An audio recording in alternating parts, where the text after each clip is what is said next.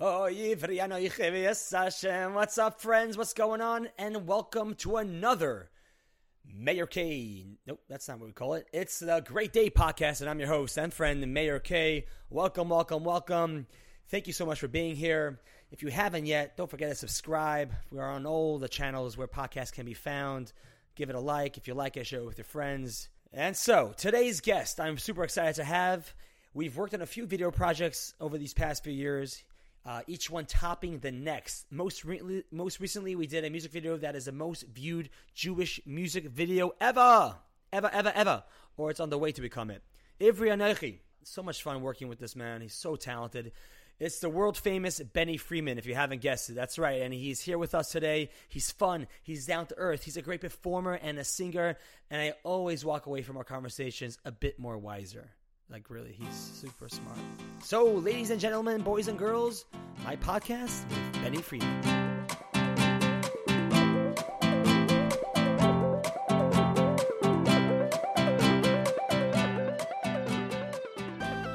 Here we are in the VM Art Gallery in Crown Heights, Brooklyn, New York. Across from me sitting is my good friend, Benny Friedman. Benzien Hakoyin Friedman. Hey. From the only people on planet Earth who know my name. Everyone's like, the Benjamin. Benjamin. Everyone assumes, yeah. Who are you named after? Where's Benzien come from? I don't even know. My father's great grandfather. So it's my grandfather's grandfather. Benzien. Yeah.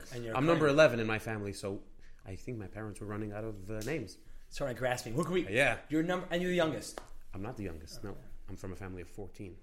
Whoa! Can I know how to? 14. That's insane. Yeah, it's quite common within the ultra-Orthodox Jewish community. Yeah. But I know from the same two parents, right? Oh yeah. No, I just want to clarify. And no twins. And no set of twins. Right? Because people as twins, that's cheating.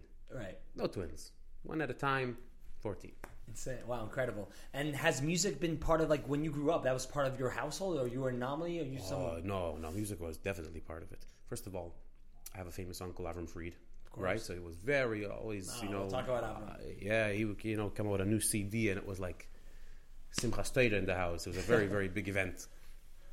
And whatever, music always in the house. We sang, it was big part of my childhood. Even though we lived in Minnesota, far, far away, we had to wait weeks and weeks till the music would arrive. Oof, very exciting times. I remember that. So Avram Fried you would say your uncle Avram Friedman. He had a big influence on you as a child and huge. Today. Yeah, huge. Hard to describe. What kind of an influence it was. Try to describe. Let's try it. I mean, he is a huge influence on my life. I mean, look, I modeled my whole life after his. Like, you dafka not do Fried because of that. I didn't dafka not do Fried. I kind of just started, singing. And then at some point it was just too late. It never even. There's no opportunity to change my name to Fried. Yeah, because it's quite common in the Jewish world that everybody, even myself included, right? Mayor K, Kalmutzin, right. Everybody takes their last name, takes the first letter, and runs with that. Right. The stage name. I remember that. Like, it was interesting that you did that because you were quite popular. Yeah. With Mayor Kalmutzin. Sure.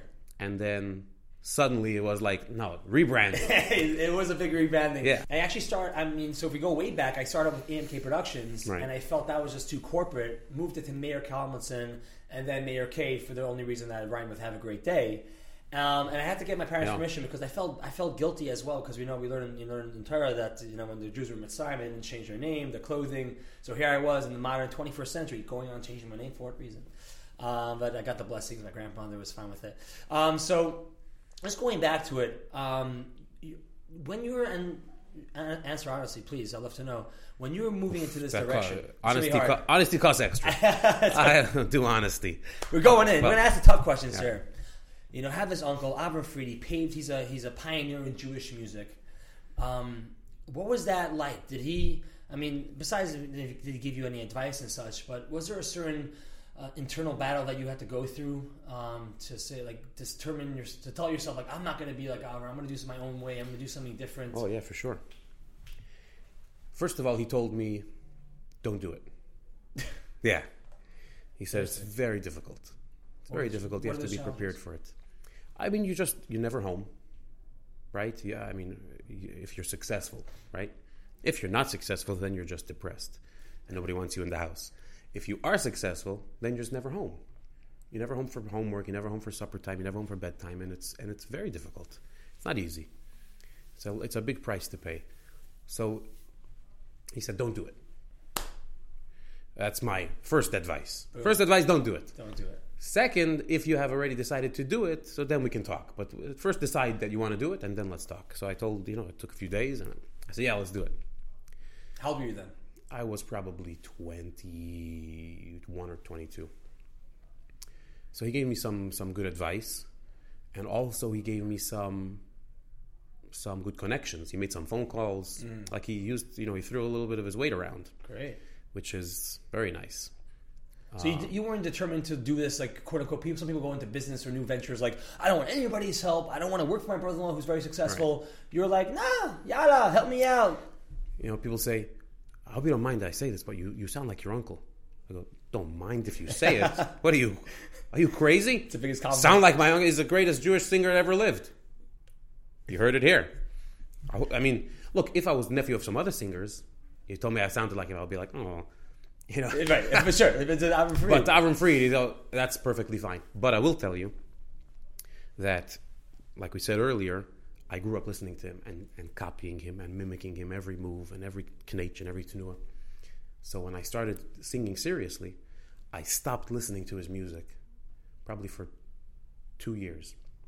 Because I realized when I listen to him, I sing like him. So I was trying very hard to undo some of that, to figure out my own sound or style or whatever. And then after 2 years, I came back to listening to his music. I was like, man, that's it. Schmack. And he's someone who's really dedicated so much to his craft. I mean, you have singers out there who go out and they just show up and they sing. He goes to voice lesson and still goes till today, I hear, just to continue maintaining and growing in new ways. If you hear his first album to his more recent albums, the range and the clarity is unparalleled. The voice he built a voice, and his voice gets stronger and stronger. But there's no question about it. He takes it very seriously, and he's a hard worker, and he's a pro. And you watch him and you see it. Yeah, you see some people take it very casual. Sure. I'm in, sing, and some people, and I don't think anybody works harder than he does. So I have a lot to learn from him. I haven't learned that particular lesson, but it's coming down the pipe eventually. And you come from you have trained with some of the best. Seth Riggs, I believe. Absolutely. I mean, he's a top voice coach who does Madonna and Michael Jackson and whatnot. And also Benny Friedman. And now he can add that name to the list. Wow. So how was that experience working with such a professional? The problem is, first of all, it was great. It was super. I studied with him for also 2 years, maybe a little bit more. It was fantastic. The problem is that since I haven't stopped studying, he's in Los Angeles, I live here in New York, and so I can't find another voice teacher, right? Because I go into to sit with somebody, I'm like, but he's not Seth Riggs, right? I mean, Seth Riggs, you just went in and you totally relaxed, and I put my voice in your hands, total trust. Whatever you tell me to do, I'll do. And you go into a young guy, do this, and you're like, you know what I mean? Because you don't want to. A voice coach can really either he can help you incredibly, or he can really mess you up. I keep knocking into this microphone, but so that's a problem. That's the problem with going to the best, is that you have to replace him eventually, and it's a problem. But Seth Riggs changed my voice completely, and pretty amazing and pretty geschmack. Amazing. I mean, and you also come from an incredible, talented family. I mean, within this Jewish world of music, I mean, there's you, of course. You have your uncle. We talked about Avram Fried, and then there's Eighth Day. There's Eli Marcus. There's in the production, you have Chaim Marcus, the brothers of the Marcuses. You have their sister Nechama, who's an incredible, talented producer and visual artist, incredible. And I may be missing some cousins that I. Simcha Friedman in Israel. Simcha Friedman. Simcha's a cousin, of course. So, and of course, there's no question about your father, Rabbi Manis Friedman, as well, prolific author and world-renowned speaker.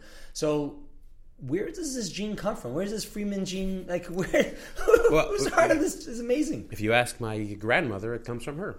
Right. My grandmother, Allah Shalom, she would always say, the talent comes from my side of the family. But the truth is, actually, the story goes, my grandmother was home before she got married. And her father came home from shul one day and said, today in shul I heard a balkoire, such a wonderful balkoire, beautiful, mamish, so beautiful, I think we should make a shidduch. That's how the story went. Yeah. Wow. So apparently my grandfather was also quite talented. So it started from generations, and they passed it on from generation to generation. That's insane. So we brought up your father, and I want to just quickly or not quickly, go just delve down that rabbit hole for a second. Amazing man. I've heard him. I remember hearing him for the first time when I was in yeshiva in Pittsburgh. Wow, I was 15. Now I'm not 29. So do the math, right? And I was floored. I was floored. I never actually seen or sat in a public. I never sat in like a really discussion. I mean, I was in school and my teacher spoke, but no one professional would get up and spoke the way he did. And I was really amazed by the depth of his knowledge and the way he brought it down to, the level in which I was able to understand. Don't ask me what exactly he talked about now. But an amazing man, and of course an author, like he talks about Why Don't We Blush Anymore, or The Secret to Intimacy. The joy of intimacy. The secrets. No secret. The joy of intimacy. A man who's quite familiar with the worlds of relationships. So how was he, as a father, and of course as and with the reputation that he has, while you were dating? Did he have a massive? Did he get involved with that? He only got involved when I would ask him to. It's definitely a huge bracha, a huge blessing to have access to somebody like that. I agree with you. I think he's quite insightful and very intelligent. And Chassidus, he's got a mastery on Chassidus. He understands it, and he can explain it. Sure. Right? You have people who can understand it, but they can't explain it. You have people who can explain it, but they can't understand it, which is also a problem that exists. But it's the greatest blessing, for sure. Even having him at the Shabbos table, you invite him. You could sit for hours and hours, and it's also geschmack, also educational, right? You come out of a 2-hour or 3-hour Shabbos meal, and you're like, you have a lot to think about. It's Baruch Hashem. It's a fantastic bracha. Is there something? You're such a wise man, being around him all your life. Is there something that sticks out? A lesson, a story that he shared with you that has stayed with you for all these years?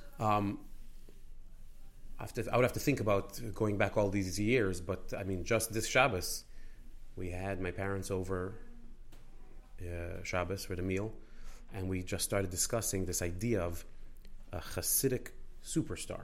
Oh, okay. Right? Yeah. Which is sort of the like a paradox. greatest. Yeah, it doesn't make any sense because Hasidus, the whole avodah of Hasidus is to nullify yourself and not Stay humble, stay grounded. So who am I? Be a servant, not be a. And then you have this concept of a Hasidic superstar. So first of all, the first thing my father said was, "You're right. It doesn't make sense. It shouldn't exist." Okay. And then it was like an hour-long conversation, just trying to pick it apart, like this idea that the Rebbe was the single most famous rabbi of the 20th century, and the Rebbe never turned into a celebrity. The Rebbe never dressed in fancy new clothes. The Rebbe never drove a fancy new car. The Rebbe never looked for any kind of celebrity. You right? turned away from. The Rebbe once spoke about it. People come to shul to daven and they spend the whole time looking at me. He didn't say me, but he said they spend all the time looking at a human being instead of focusing on Hashem. It bothered the Rebbe. The Rebbe tried very hard not to become to be a in superstar. To be in the spotlight, however, not to absorb that light. Right. Just to project it, to give it out. Exactly. In other words, the Rebbe did everything he needed to do. Right? The Rebbe took his job very seriously. Sure. And it meant being the leader of a huge movement and creating a huge revolution and all that good stuff. But personally, it never like say in Bilaz, it never got to his head. it's the job. You take the job seriously. You don't take yourself seriously, which is huge. Huge. Do you think the Rebbe would have stopped for selfies today? Probably not. Probably not. You think people would have Probably approach? not. I think the Rebbe would not settle for an interaction that is so unproductive. Correct. Yeah, I agree with that. Right? The Rebbe spent hours and hours giving out dollars. Sure. Give you $1 to give to tzedakah. Right? I'm meeting you, it should help a third person. I'm meeting you, I'm making you a shliach to do something good.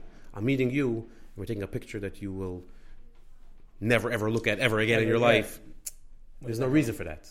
There's no excuse to stop for those 2 seconds when you could be using those 2 seconds for something productive. As we know, the Rebbe used every moment, every second for positivity and for productivity. So I hear, wow. So in that kind of story, that's. Do you view yourself as a Jewish superstar? What does that look like? Interesting that you ask. It's interesting. I think about it a lot. Sure. Because tak, it's oxymoronical, right? You wake up in the morning and you learn Hasidus and you talk about bittul and serving Hashem and all that, and then you have your head bent over the book and someone's like, "Excuse me, can I take a photo for my son?" It's like it's pulls you out of this world. But I think that in today's generation, they have made it clear that you have to do what you are called upon to do.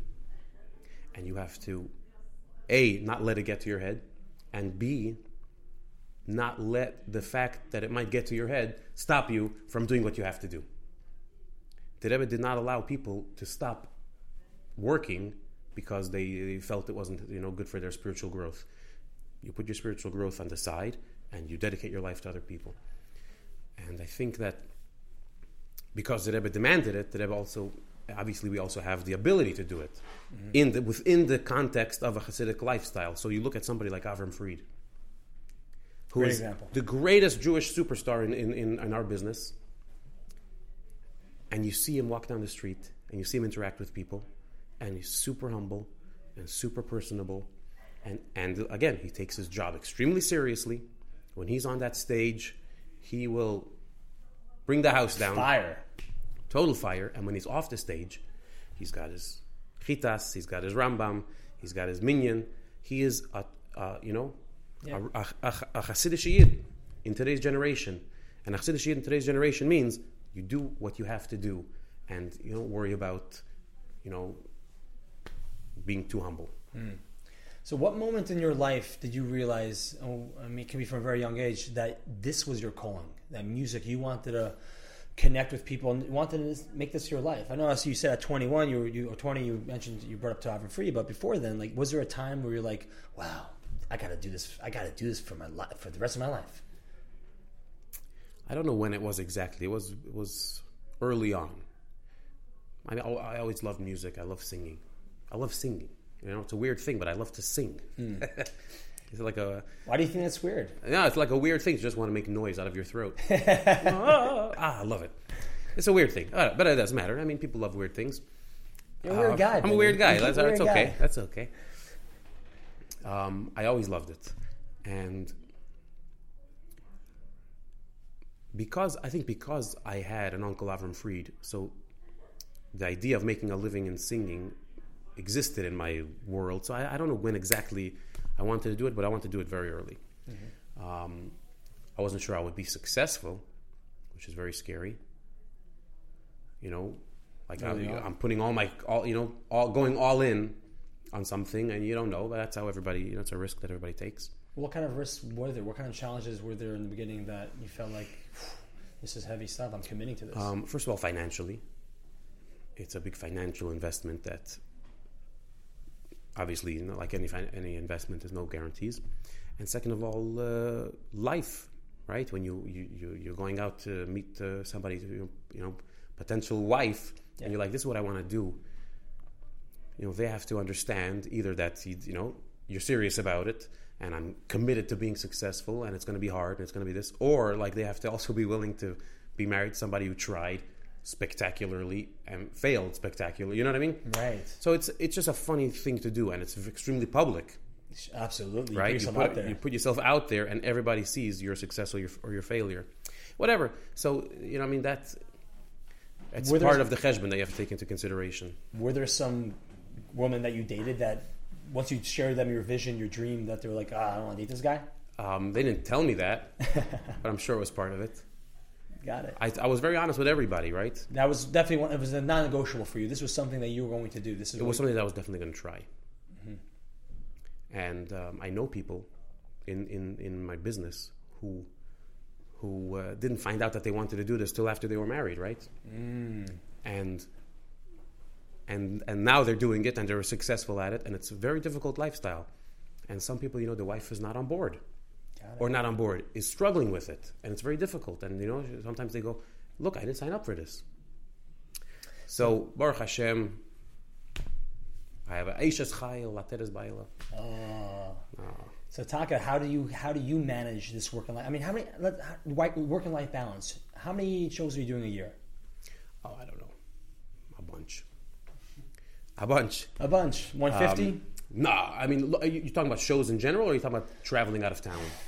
Let's start with shows. How many shows do you think you're? Let's say 150. I don't know. 150 shows. That's incredible. Yeah. Okay, Yeah. and how many? Would you say how many days out of the month you're away? Out of a week, I'm probably not home 3 nights. 3 nights a week. Incredible. Yeah. How many passport books have you gone through this past year? Since I started, I got one new passport, and then the new passport that I have added. I found that you can add pages, so I've added pages. So you're traveling 3 times out of the week on average. So that's a lot. Not traveling. Shows. I'm away from home. In other words, I could be in Borough Park or Williams. It's just a drive away. Still, but you're bedtime and waking up, and there's a whole schedule. Right. So that leads me to the question of work and life balance. For someone like yourself, and you knew this is something your uncle even told you, right? You're going to be out there, you're going to be traveling, you're missing a lot of these big events in one's family life. How do you find balance in that? It's very difficult because they're both important, right? Obviously, you work in order to support your family, right? It's not you can't sacrifice your family for your work. So if it's not working for your family, then you need to give up your job. But you know, they're both important. Family is more important. What I try to do is to be up in the morning, right? If I'll go to sleep late, wake up in the morning when the kids wake up, till they go to school, and then figure the rest out, because I'm usually not home for supper time, bedtime, that kind of thing. And then when I'm out of town, try to stay in touch on the phone with, FaceTime, Skype, and all that. If your child told you, Dad, I want to, Papi, Tati, I want to be a singer, I want to get into entertainment business, would you be supportive, knowing the lifestyle and the life that it takes? My kids are little, right? So I really don't know what kind of grown-ups they are yet, or what kind of grown-ups they will be yet. It is difficult. I wouldn't say don't do it, because I did it. Sure. But it is difficult, and you have to be prepared for it, and you have to have nerves of steel, or you have to be like me, like a little space-o, and, it doesn't realize a lot of things that happen around me. So that's fine. But it is difficult, there's no question. But a lot of things are difficult, so I wouldn't say don't do it. I would just be honest about the pros and the cons. Share your journey, share your story, and let them see for themselves, perhaps. Got it. So, in this world of music and Jewish music, and you've been around it for so long, right? From your uncles and growing up in it, you got a couple years on me, but still, how have you seen Jewish music change from the old timers, from the Chazanim of old, from Mordechai Davids and the Abram Frieds, until where we find ourselves today with yourself and with the other artists that we're so blessed to have? So here's what I think. I think for a long time, Jewish music was fantastic, really fantastic. Was okay. Yeah. Okay. I'm coming to a point. Okay, no, all right. I'm just putting dramatic, pulse on that. Jewish music was fantastic. This is also personal preference, personal opinion. Jewish music was fantastic. Then and it could be just, my age or whatever. Jewish music kind of went through like a dark time as far as quality and whatever. Not sadness, but just it was a dearth. A dearth means not enough. It was lacking. It was lacking in quality Jewish music. And then, probably 10 years ago, maybe less. Just when Benny Friedman came just to about the when scene. I came out, a few years before me. Just coincidental. A few years before I came onto the scene. Jewish music kind of started picking up in terms of quality, in terms of production, and got better and better and better. And today, quality-wise, Jewish music is at a very high level, I think.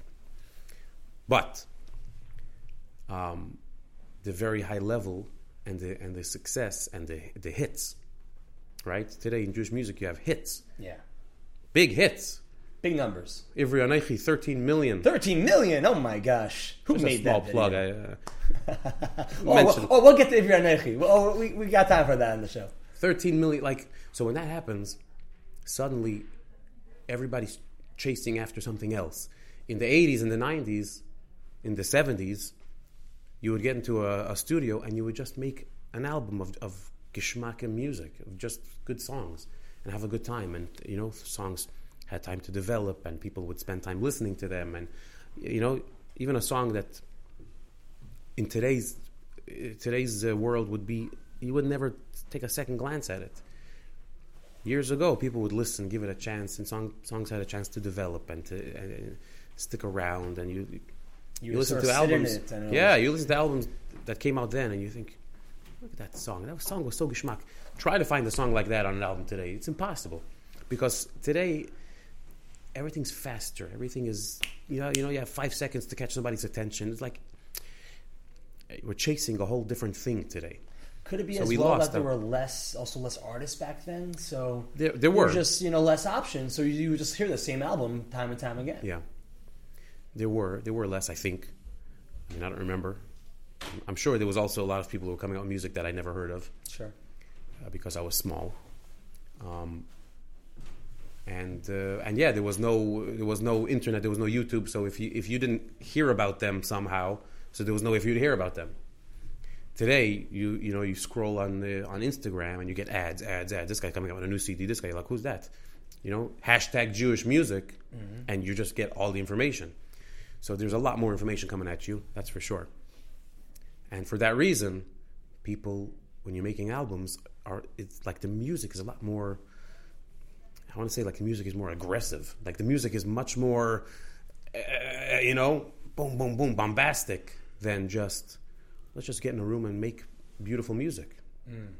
So from that side, we lost a little bit. But all right, listen, I'm not complaining. Do you feel like perhaps that, in other words, like the business aspect or the marketing aspect of a song is starting to creep into the creative part of the creation of it? So for instead sure. of just like, right, you mentioned for sitting there, it's like, okay, what will actually get those hits, will get someone to listen and turn into a science? Let's listen to a song. Oh, I'm just picturing this song at a concert.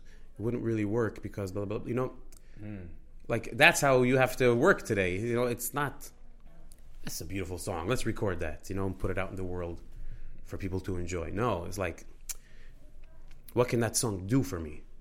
Correct. So that leads me to ask you, how do you define Jewish music?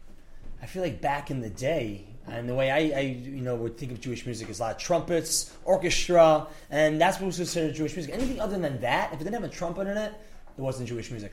It seems like, and I feel like one of the artists of today that are pushing those boundaries in certain areas. And, I feel like there's a certain, people are entering a new era. And how would you define what Jewish music is? I don't know. I don't know. As far as I know, there's no concept of like Jewish music in halacha. Like you don't look in a Shulchan Aruch and talk about what's Jewish music. Jewish music is a personal thing. You have to set your own boundaries. Begadol, there is. Music is Jewish. Music is a Jewish thing. Joy, simcha, is a Jewish thing. So if you if you think it's Jewish, then it's Jewish. If you think it's not Jewish, then it's not Jewish. Mm-hmm. In other words, if you think it's worth listening to, worth spending your time on, so then if you think it's not, then it's not. I actually asked the Rav once. I said, what's the deal with non-Jewish music and Jewish music? Like, what's together? And he said to me, who has time for that? I don't understand. A Chassidish younger man, you have what to do from the moment you wake up till the moment you go to sleep. Yeah, you're busy. Who has time to listen to Alte Babas in the old home, in the Alte Heim, when they would cook in the kitchen, they would listen to music. It's not osser, but you got to spend your time with important things. What are you, an Alte Babachke, cleaning a chicken, listening to music? With a bigger beard. Yeah. Yeah. Well, actually, maybe not. Babachkas who had a mustache. Yeah. So Jewish music, I actually heard, I read somewhere, somebody's definition of Jewish music. Jewish music is music that is written by a Jew as a Jew. Interesting, right? Interesting. In other words, not every song that Paul Simon wrote is a Jewish song just because he's Jewish. But if he wrote a song, in other words, if the Jew in him wrote a song, so like Peter Yarrow wrote a song. He was part of Peter, Paul, and Mary. He wrote many songs, but he also wrote a song called Light One Candle, right? Don't let the light go. Light One Candle for the Maccabee children. He wrote that song as a Jew. No, so that's a Jewish song. Even though it was performed by Peter, Paul, and Mary. But that's a Jewish song. A Jewish song. And Yesh Loimar even... It's safe to say, of course, there'll be people in the Jewish community or the Orthodox community who wouldn't listen to that because... Absolutely. Right. And you don't have to listen to everything that's just because it's a Jewish song. You have to listen to everything. There are people who will not listen to most of Jewish music. They'll only listen to Chassidish music. They'll only listen to songs. And that's fine. Music is meant to move you and to take you somewhere where you can't get without it. And if you feel that music is moving you in the wrong place, don't listen. I don't, you know what I mean? Adarabah. Everybody should have... their rules and regulations and boundaries for themselves. In fact, in Halacha, in Torah, there's an idea. There's a concept where you took the red heifer, right? If a person became impure, so they would take the ashes of the red heifer, and the kohen would take it and sprinkle it on the guy, and the guy would become pure. But the kohen who did it, he would become impure.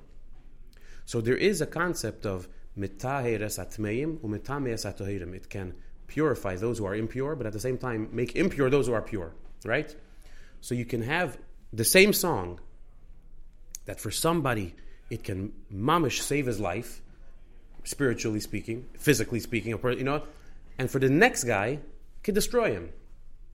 Music is extremely powerful, but it can go both ways. The same song, one way for somebody and another way for somebody else. So every person has to be their own judge.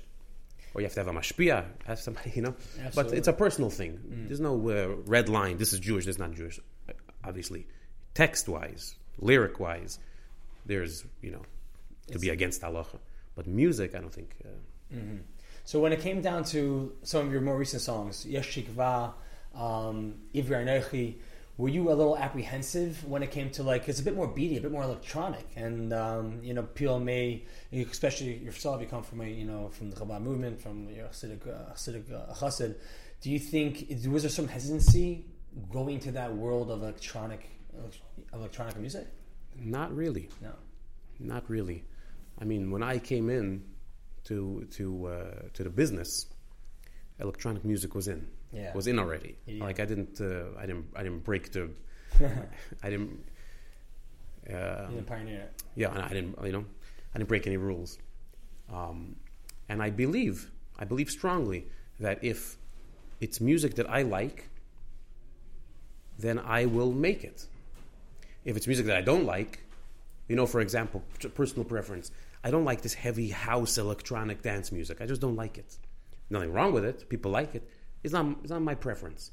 So I just stay away from it because it doesn't do anything for me. But there's plenty of people who love it. There's plenty of Jewish music that uses, intense house dance music. Yeah. Like EDM. And look at you, Benny, dropping these words like this. You're with the times. Well, wow, Benny. So, and for example, heavy-duty hip-hop, rap music.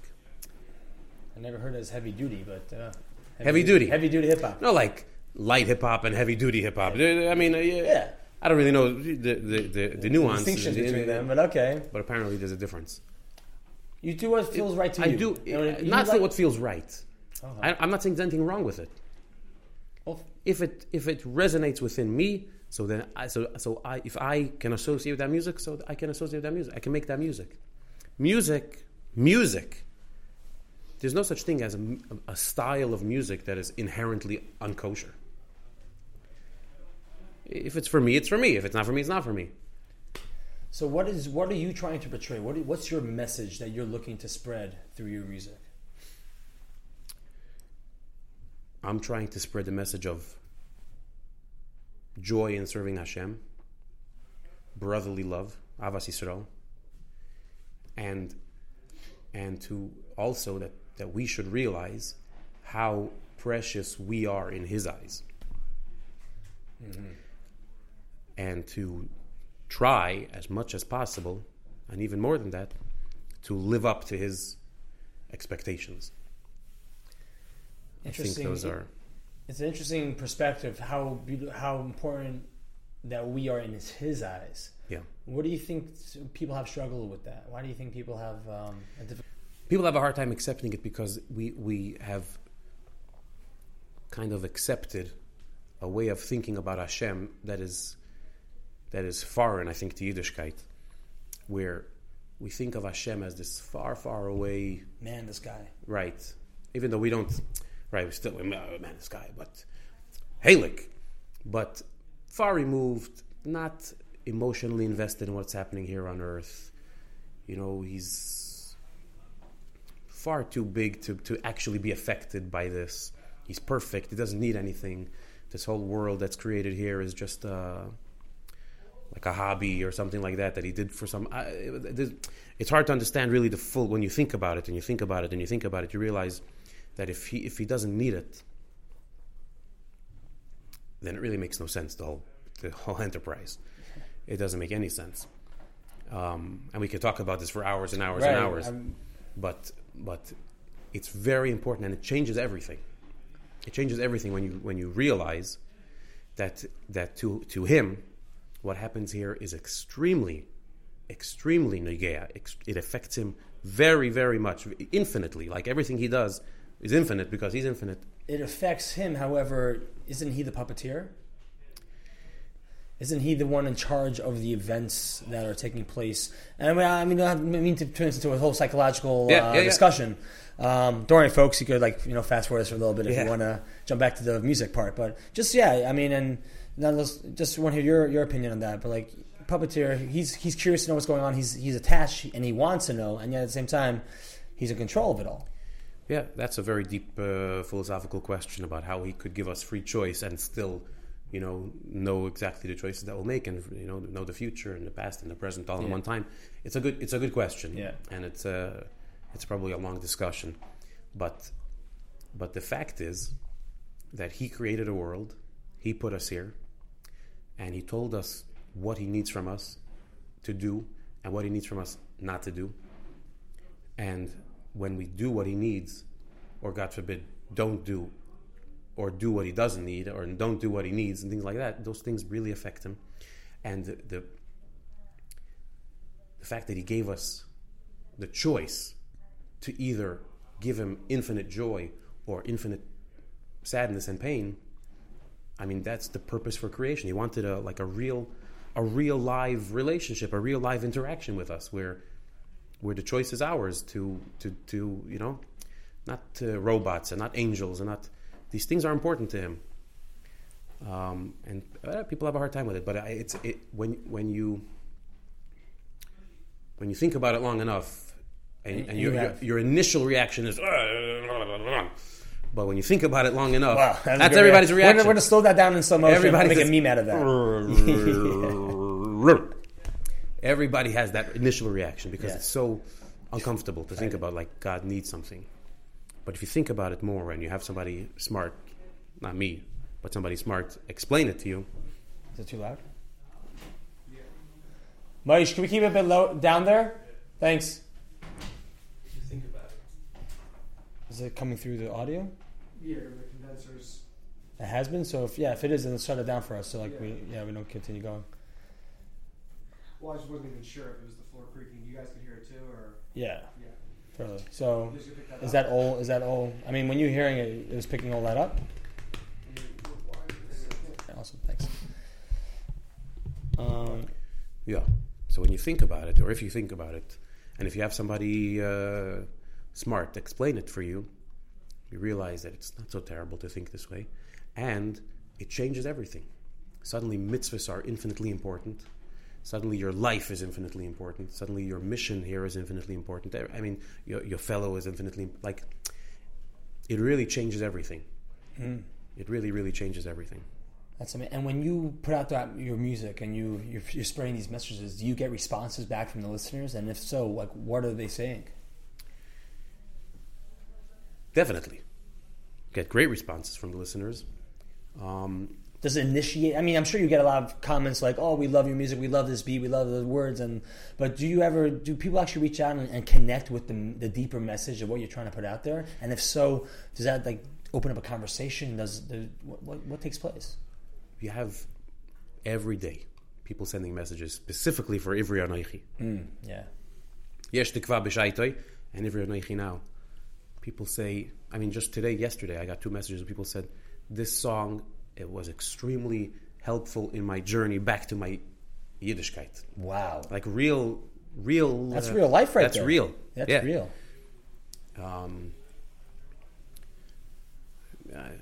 Somebody actually thought, I always get these, after a while, the messages sound the same. Like, Yesh Tikva really give me a lot of hope and strength in a hard time, which is also great, I mean, I'm not discounting it. So people are reaching out saying how Ivri Anoichi in particular has brought them back on the path of Judaism, Yiddishkeit. That's incredible. I was at a restaurant, and somebody sent a bottle of wine to the table, and then after the meal he came over and he said, I just want you to know that since your song Ivri Anoichi came out, I go with my yarmulke to work. Whoa! Yeah. Oh man! Yeah. Amazing. Yeah. Those are some of the perks of being a superstar. Oh, Yeah. a singer, Hasidic artist like yourself. Oh, amazing! No one's sending me any bottles at restaurants. Yeah. Great. I'm just a bus driver though, so you know. Anywho, great. Don't drink and drive. That could be the reason. That's right. That's right. I mean, Ivri Anoichi now has, you said, 13 million views on YouTube. 13 million views. Is this safe to say that Ivri Anoichi is the most viewed Jewish music video? I think besides for the Maccabees Hanukkah song, right? I flip my latkes in there sometimes. I'm not sure where they're up to, but I think they have more. But also they're a parody song. So definitely Ivri Anoichi is number one original Jewish song on YouTube right now. Right now. People coming after it, you know what I mean? There's people working hard. Of course. Yeah. But I mean, right we love now, the Maccabees and all surpass them, no doubt. Wow, that's amazing. Do you feel like Yesh Tikva was, I would say, and you can correct me if I'm wrong, your big hit that sort of brought you to a new level? Oh yeah, for sure. Yeah. When you were making that, when you were releasing it, did you have a feeling this is going to be as grand and as powerful as it did for your career? Not even a little bit. No idea. Not even a little bit. I said to my producers then, I said, look, I think this will work. You know, I mean, if this doesn't work, I don't know what will work. But at that time, Yalili, my cousin's 8th day, had a song called Yalili, right? And it was everywhere. It was really, it was massive. He also changed the game when it came to music videos as well, right? Yeah. It was massive. So Yalili was all the rage. It was like a cultural phenomenon in a Hasidic world. And I said to them in the studio, I said, look, I think this song will work. It's not going to be Yalili, right? Not going to be Yalili. Let's not go crazy. Right. But it'll be good, I think. And it was crazy. It was a cultural phenomenon. Like they wrote about the song in Ami magazine or something like that. It was like an op-ed, an editorial. Amazing. About this song, and like it became a thing all by itself. That definitely changed the whole game for me, for sure. Wow. And also, it made me addicted to hits, which is a small problem. So that was when you were mentioning that earlier. That was a little self-awareness on your own end. So you're like, okay, this feels good. This is interesting. And it's also it's a fix as well. Yeah. So it has a and also like it's easier to make money. when you're successful. So from, when you're starting out, you're like, I'm going to make music and I'm not going to be a sellout. I'm going to be, I'm going to do this, I'm going to do that. And then suddenly you make a hit song and you're like, oh, yeah. I'm going to focus on that because that's better. You see, and you've tasted that. It's a problem. But it's a good problem. It's a good problem to have. And is that something that you've had struggle coming around to? Like being a person who's making money and stepping into that power? Well, I'm not making so much money. Oh, no. Like I live in Brooklyn. I don't have any savings. But... No, but you know what I mean. Like in the sense of like making a parnasa, making a living that's, as one of the top Jewish singers, do your craft. It's a different dynamic from someone who's just a struggling artist. I think in any business, right, where you go in with a passion and then suddenly it becomes your source of income, where you need to do this in order to make money, right? I started working on my first album when I was single, with no responsibilities and no expenses and no nothing. So, artistically, I was very free. I'm going to try this, I'm going to try that.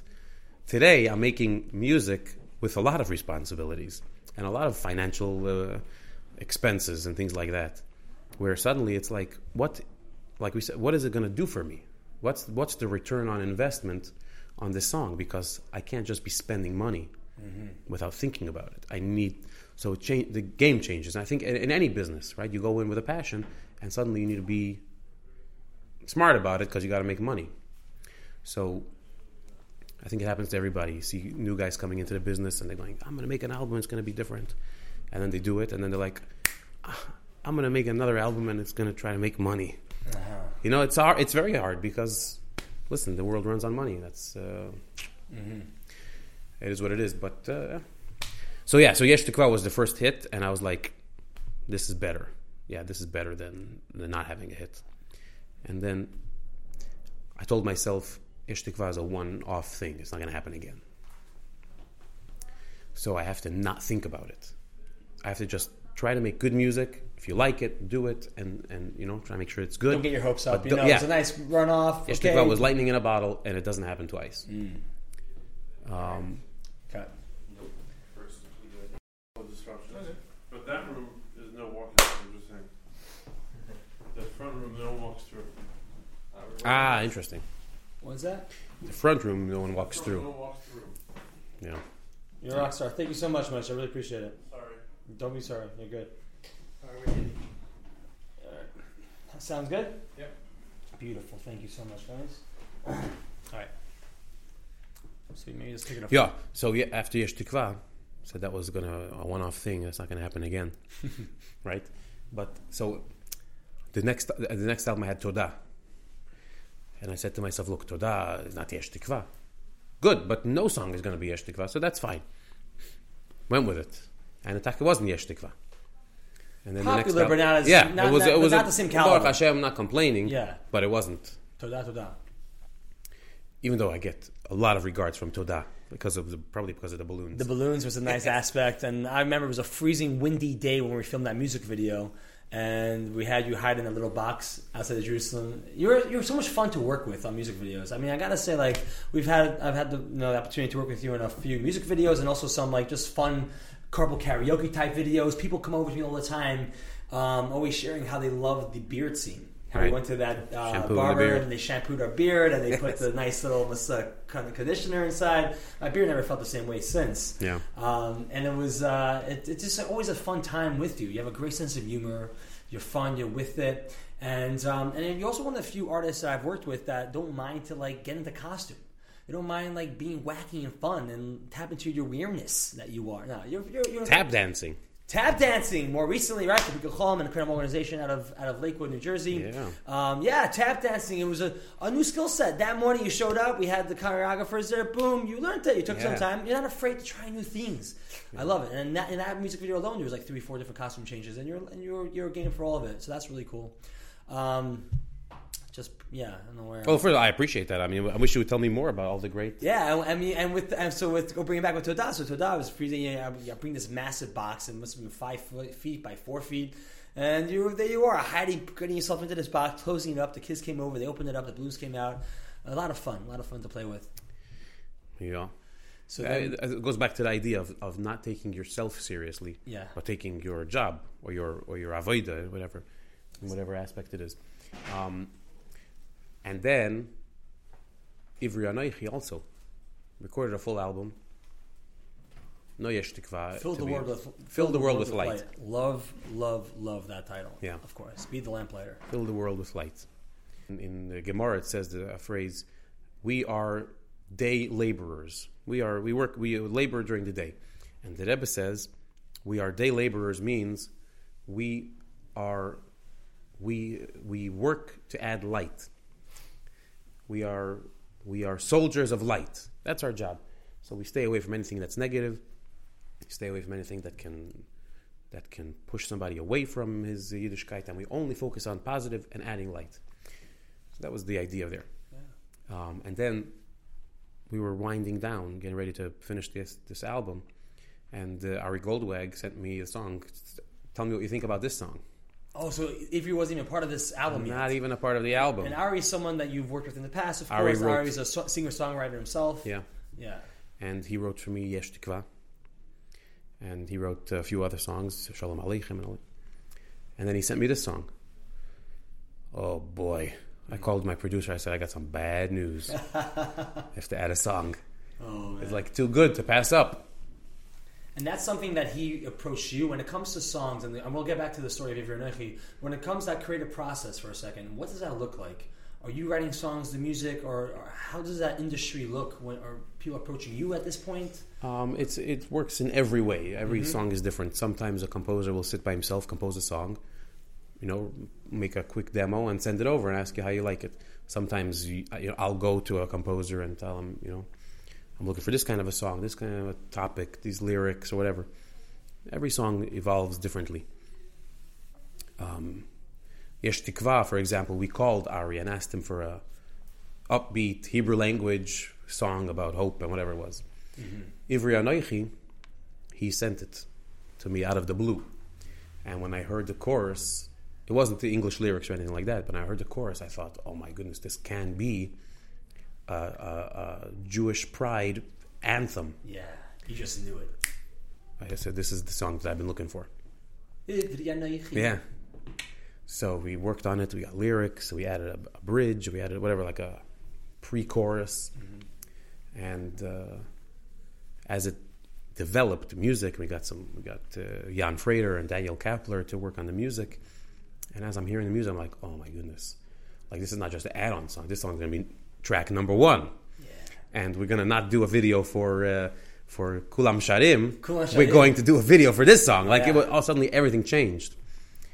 And again, not getting too excited because, Yesh Tikva is behind me. Yesh Tikva is a one-off. You guys seemed very, when you and Sterling Meyer came and we met for coffee for Ivri Anoichi, you guys seemed very contained. You seemed okay with it. Yeah. No, because you held your poker face quite well. Well, because miracles don't happen twice. Yeah. Whatever the language is in the Gemara. You can't expect miracles to happen every day. And then there was another miracle. I mean, that Ivri Anoichi blew up. So now I have another problem because I'm working on a new album. And I'm trying to stay contained and stay realistic. Miracles definitely don't happen 3 times. Perhaps now, from life's experiences, perhaps not coming from a place of containment, but rather of explosiveness. Keep those emotions high. Keep it out there. Yes, excited. I mean, and obviously, when you put yourself out and you play that game, there's also the risk of right. being hurt or maybe sad. But at the same time, it's the process which is all about. So to open that lid and you know what, I have created 2 incredible hits, and let me enter this with an open mind, with an open heart, and for sure this could happen. I'm very hopeful. Yeah. Yesh Tikva. Yeah. Sure. Ooh, bada boom. I'm very hopeful. I think I got some great songs, but I'm not expecting. A lot of people, they say, you're working on a new album? You get it a lot. You're working on a new album? Yeah. Any good stuff? No. The worst. No. I was hoping you wouldn't ask me that question because actually, no good stuff. In fact, I think I'm over good stuff. Everybody's trying to put out good stuff. I'm going to do something different. Yeah. I'm going to put out not such good stuff. Exactly. Yeah. So I'm trying to put out good stuff. We'll see. Where's the direction, if you could share with us, where's the direction of this album going? This album that's coming out, Bezrat Hashem, will be like an international kind of album. A lot of original lyrics, Hebrew language, English, maybe a little Russian, who knows. Okay. All right, going back to the shtetl days. Yes, indeed. We'll see. Most of your songs are Hebrew, right? Yeah, Is that, most of the hits, yeah. Most of the hits are Hebrew. But you're saying there are many songs that you have that are English, and do you try to incorporate more English lyrics, or? I do try. I don't know why I have an easier time getting Hebrew lyrics written than English lyrics. I don't know, maybe because I understand English better. Yeah. So if like a Hebrew language song is like shvach, I don't even know that it's shvach. But if an English language song, I know because that's my language. So I'm having harder time with English than with Hebrew, but we'll have some English on the next album. What I find interesting though is that some the American English singers have sometimes an easier time singing Hebrew lyrics in a Hebrew song than they have singing English lyrics in an English song. Yeah. Like the English, when they sing English lyrics, it seems weird. Yeah. It boggles me. It's so interesting. Well, because we talk English, even when we're talking English, we're talking like yeshivish English, right? So then when you want to sing, suddenly it's like you're singing also yeshivish English. Yeah. And you have to try to break away from that if you want it to sound like a song instead of like a drosha. So it's something you have to work on. Right. Some people are better at it than others. I'm not good at it. You know where you stand. No, I'm not good at it. I got it. You're here sitting in front of me, and you're wearing the black hat, the classic Lubavitcher black hat on your head, the 3-pincher, and yet you're not wearing a jacket. You're wearing a sweater. You look very stylish. You got some cool shoes on. Oh yeah. You got some colorful socks.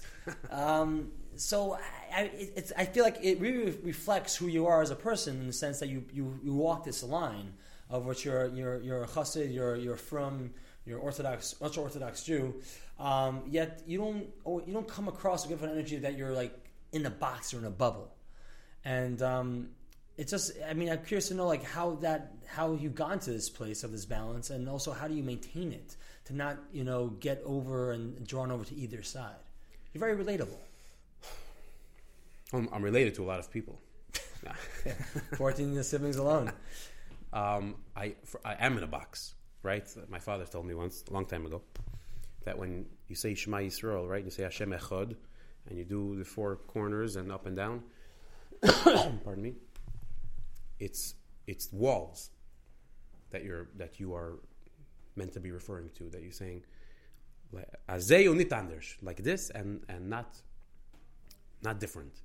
So we do live in a box. We have boundaries that we will never cross. But within that box, you know what I mean?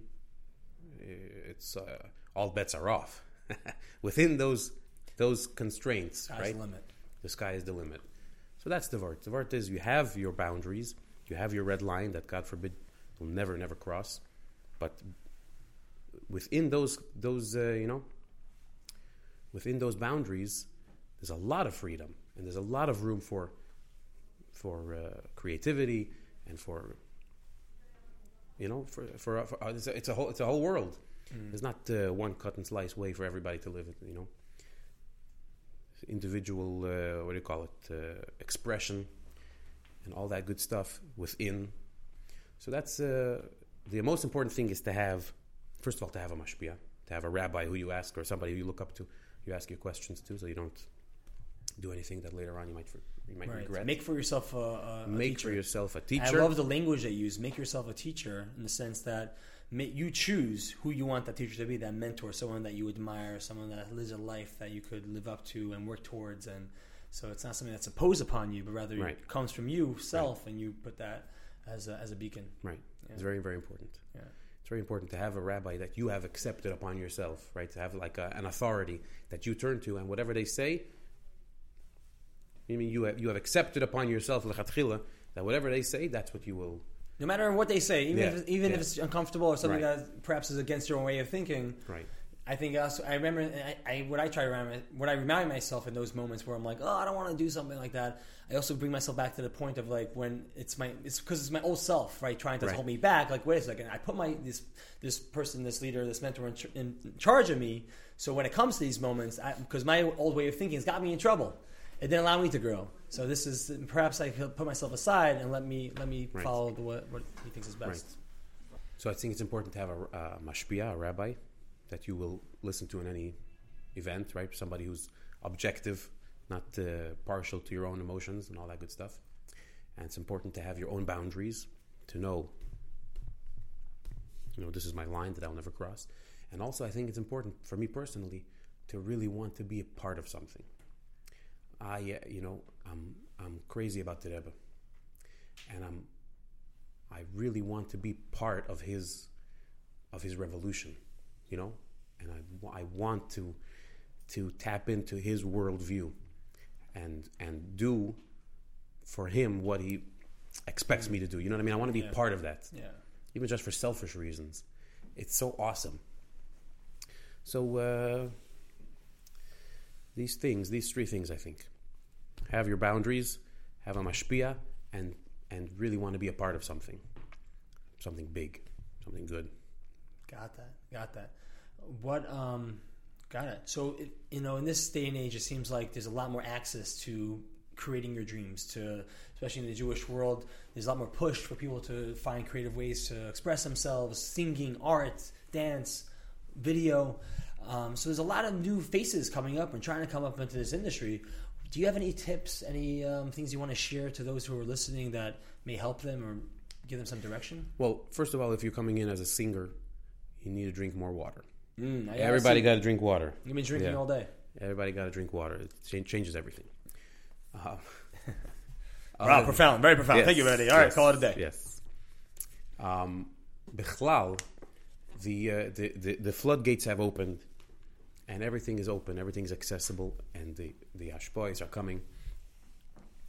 But the Rebbe talks about it in the Maimer. There's an example in the Medrash where the king comes to town, right? And with the king come all the ministers and all the generals and whatever else, So the story is that different people, in order to receive whatever they're looking for, they approach different ministers and different officers and different things. There was one intelligent person, says the Medrash, who said, I choose the king because everybody else changes. Everyone is replaceable. The king doesn't change. So today we have hashpois. I mean, people, Baruch Hashem, are making money. Is opportunity is on ashir without limit. Melech Boli'ir, the king has come to town, and with him he has brought all of his ministers and all of his officers, and there's plenty of opportunity to receive a lot of ashpois, a lot of whatever it is you're looking for. But it takes a pikeach, somebody smart and somebody intelligent, to say, I choose the king, because the king is really the most important part. Everything else comes and goes. This is the focus. And I think if a person goes in, like you see, with our Rome, like people like Avram Friedman, Mordechai ben David, right? They didn't let all the noise distract them from the point. The point is the point. Everything else has to work for that main goal. You go in that way, strong. All right, Benny, listen, talk to me. Is any you got your album coming out? Any other fun projects you're working on? I'm on a podcast with Mayor K coming out soon. That's right. And that's it. That's really the only important thing going on in my life right now. Beautiful. All right, but Benny, thank you so much for being here. Incredible. Where can people find you if on social media? Benny's Music, Strudel Benny's Music, at Benny's Music on Instagram. I mean, I'm everywhere, Instagram, Facebook a little bit, But Instagram is not the main thing. Yeah, Instagram. It's the most important. Instagram, yeah, YouTube channel, YouTube. Facebook, yeah. YouTube, look it up. Benny's Music. Yeah.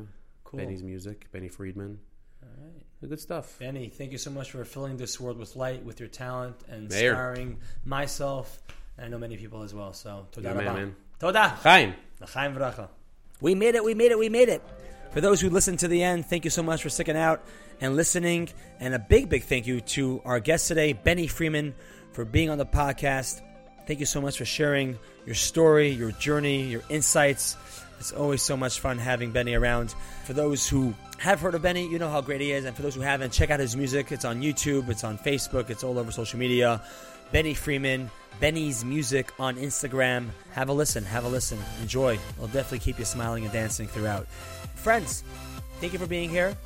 Don't hold back. I would love to hear from you. So go check us out on the podcast platforms. I love to hear feedback, 5 stars, whatever stars. I want to hear. I want to hear who you'd like to see, who you want to hear. And when I say see, I'm also saying we got this podcast videoed on our YouTube channel. So Mayor K on YouTube, check it out. Leave a comment, leave a like, and of course, if you feel like someone could benefit from these podcasts, share it as well. Sharing is caring. So until next time, like I always say, stay positive, be happy. I'm Mayor K, and have a great day.